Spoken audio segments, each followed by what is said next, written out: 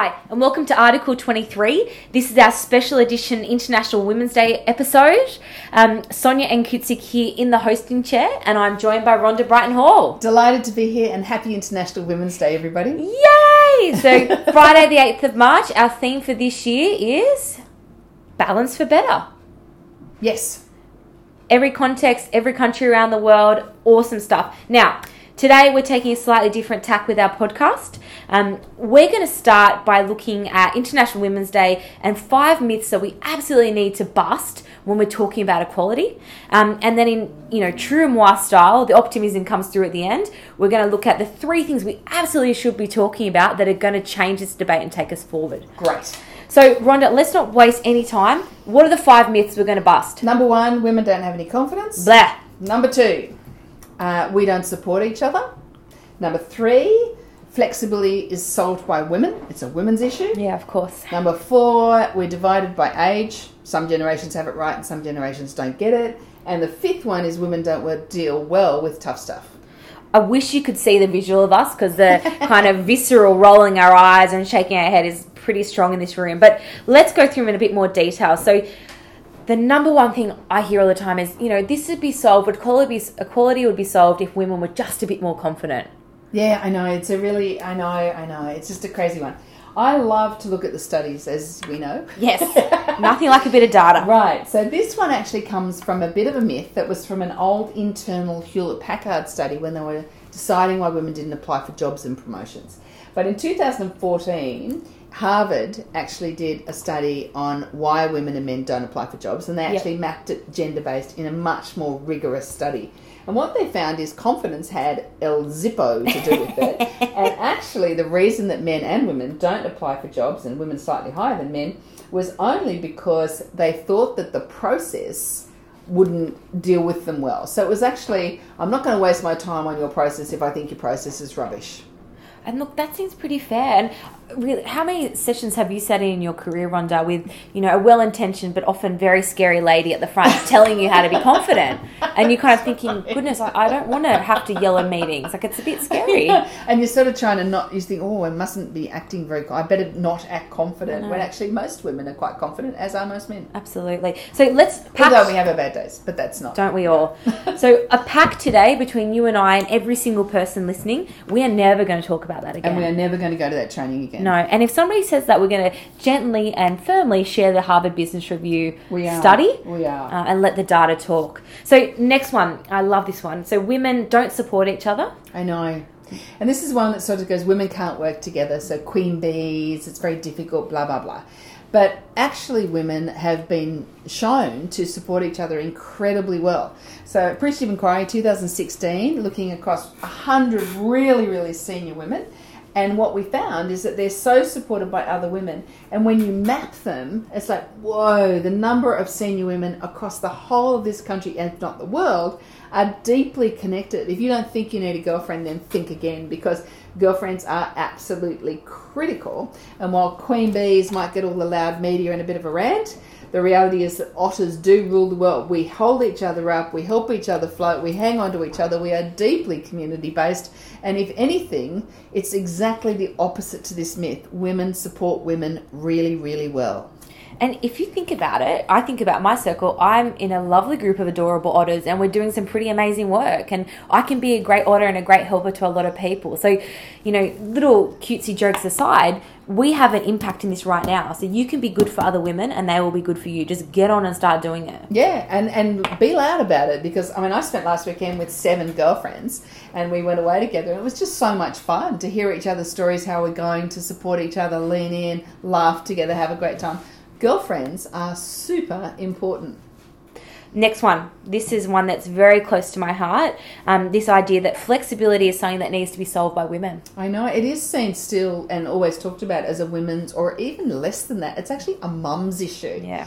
Now, the reality of this, and let me get some data points on the table again, of course, only 70 to 71% of Australian women will actually have children. So if you're going to treat anything as a mum's issue, you're literally discounting a third of females before you do anything else. That's let alone discounting all of men and how important it is.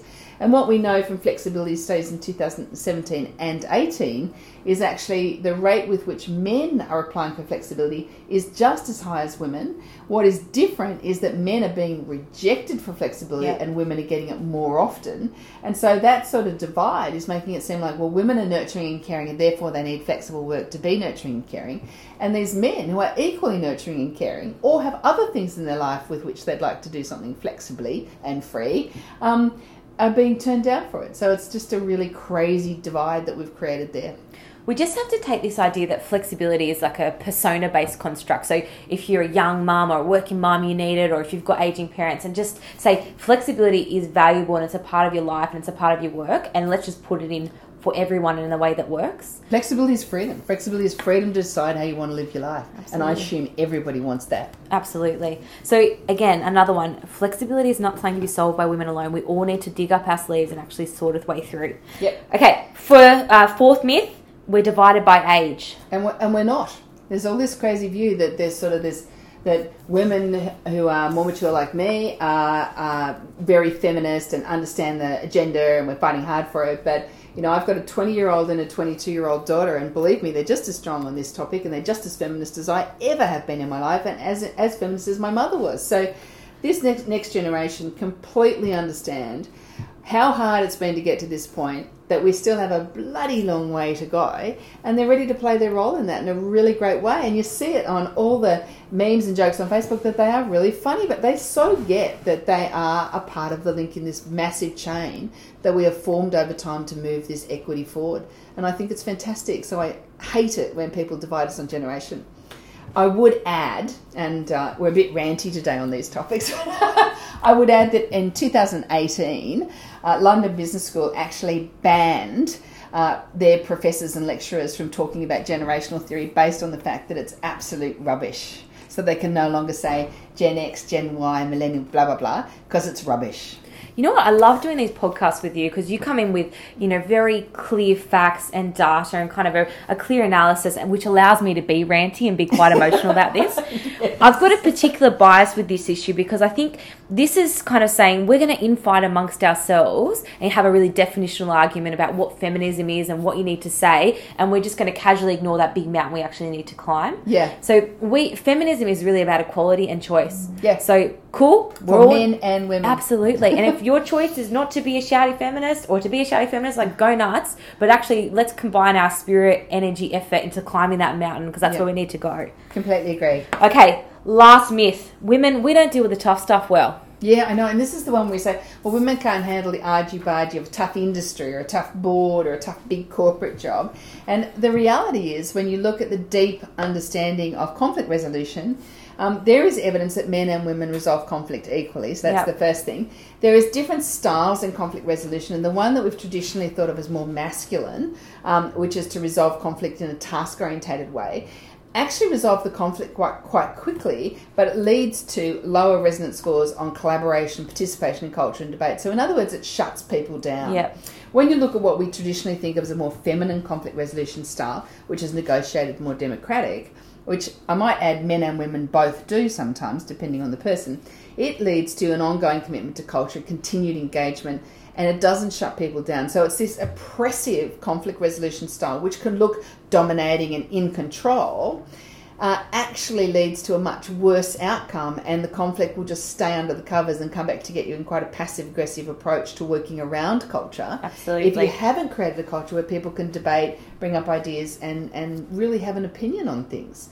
And so there's a great program, actually, if anyone's interested in this conflict resolution topic, which we love.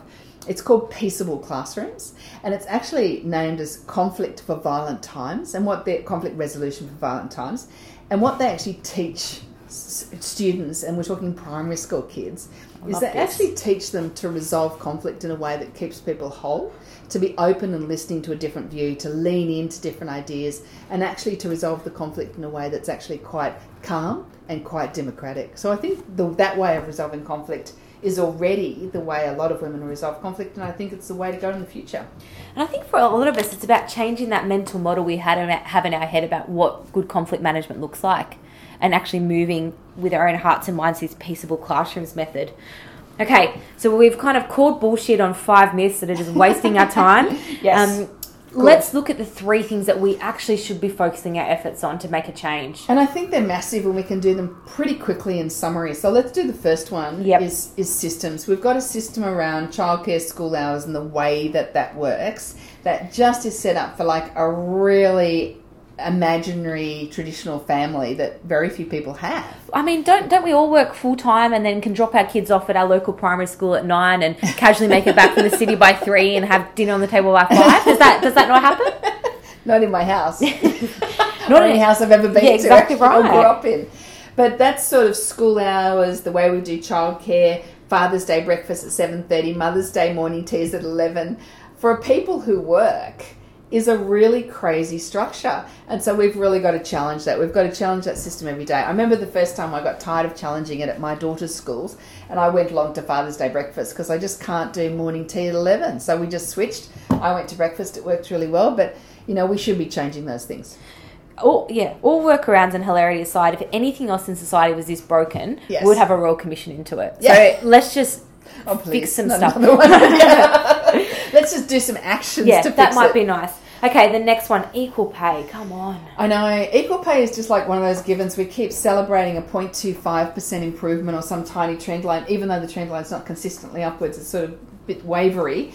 But the reality is we just need to accept that paying people unequally is not okay. Yeah. And until we all just go, men and women, all walks of life, if you do a job that's equal to someone else's, you ought to be being paid the same. And that's before we get out to things like super inequity and the superannuation issues that we've got. We've just got to get this financial independence of women and men equally valued. I don't want to even give that one any more air. We just need to actually fix that and keep moving. Completely agree. The last one is an absolute, something I'm incredibly passionate about, which is the impact of violence on women. Yeah, and I think you should talk on this. You're very well read on it. You're a huge advocate against violence, and I'd love to hear what you have to say. So I just want to share a couple of stats, thanks Rhonda, to kind of start us off. So 1 woman every single week in Australia is murdered by their partner or an ex-partner. 1 in 4 women, 1 in 4 have experienced emotional or physical abuse. 1 in 3 have experienced physical violence or sexual violence since the age of 15. Gosh, it's terrifying numbers, aren't they? And this last one, young women, so those between 18 and 24, are experiencing the highest rate of sexual and physical violence. Yeah, wow. This is just the equality around pay and better schooling systems and better working hours, absolutely fundamental. But the baseline has to be, let's keep women safe. Yeah, and when we're wasting our time talking about whether or not we're confident to fill out a resume, when we are, and we should be talking about this, which is actually devastating for people's lives, not even just their working lives, but their lives totally. So this is we just need to solve this right now. Definitive action, clear action, and keep people safe. That's exactly right. So we have ranted a little bit today, but that's because we feel so strongly about this. Just get rid of those 5 myths that people keep rabbiting on, and they're absolute rubbish. And then get these 3 things, and there's a list of them, but 3 is a great place to start. Let's start talking really strongly about the systems that are around us that are stopping us from flexible and independent lives. Equal pay, equal wealth, very, very important. And thirdly, let's get this violence in women stopped. Thank you so much. We've so enjoyed this special edition. I know, it was fun. Now, everybody... And a big, big, big thank you, we must say, to Fem Economy. Absolutely. For the invitation to do this special edition for the Fem Economy community. It's a wonderful organisation and we are so appreciative of being included in the community. Thank you very much. So fly your purple flags, put your purple t-shirt on. Let's celebrate International Women's Day 2019. Let's go. Mwah. See you later. Mwah from us. Bye.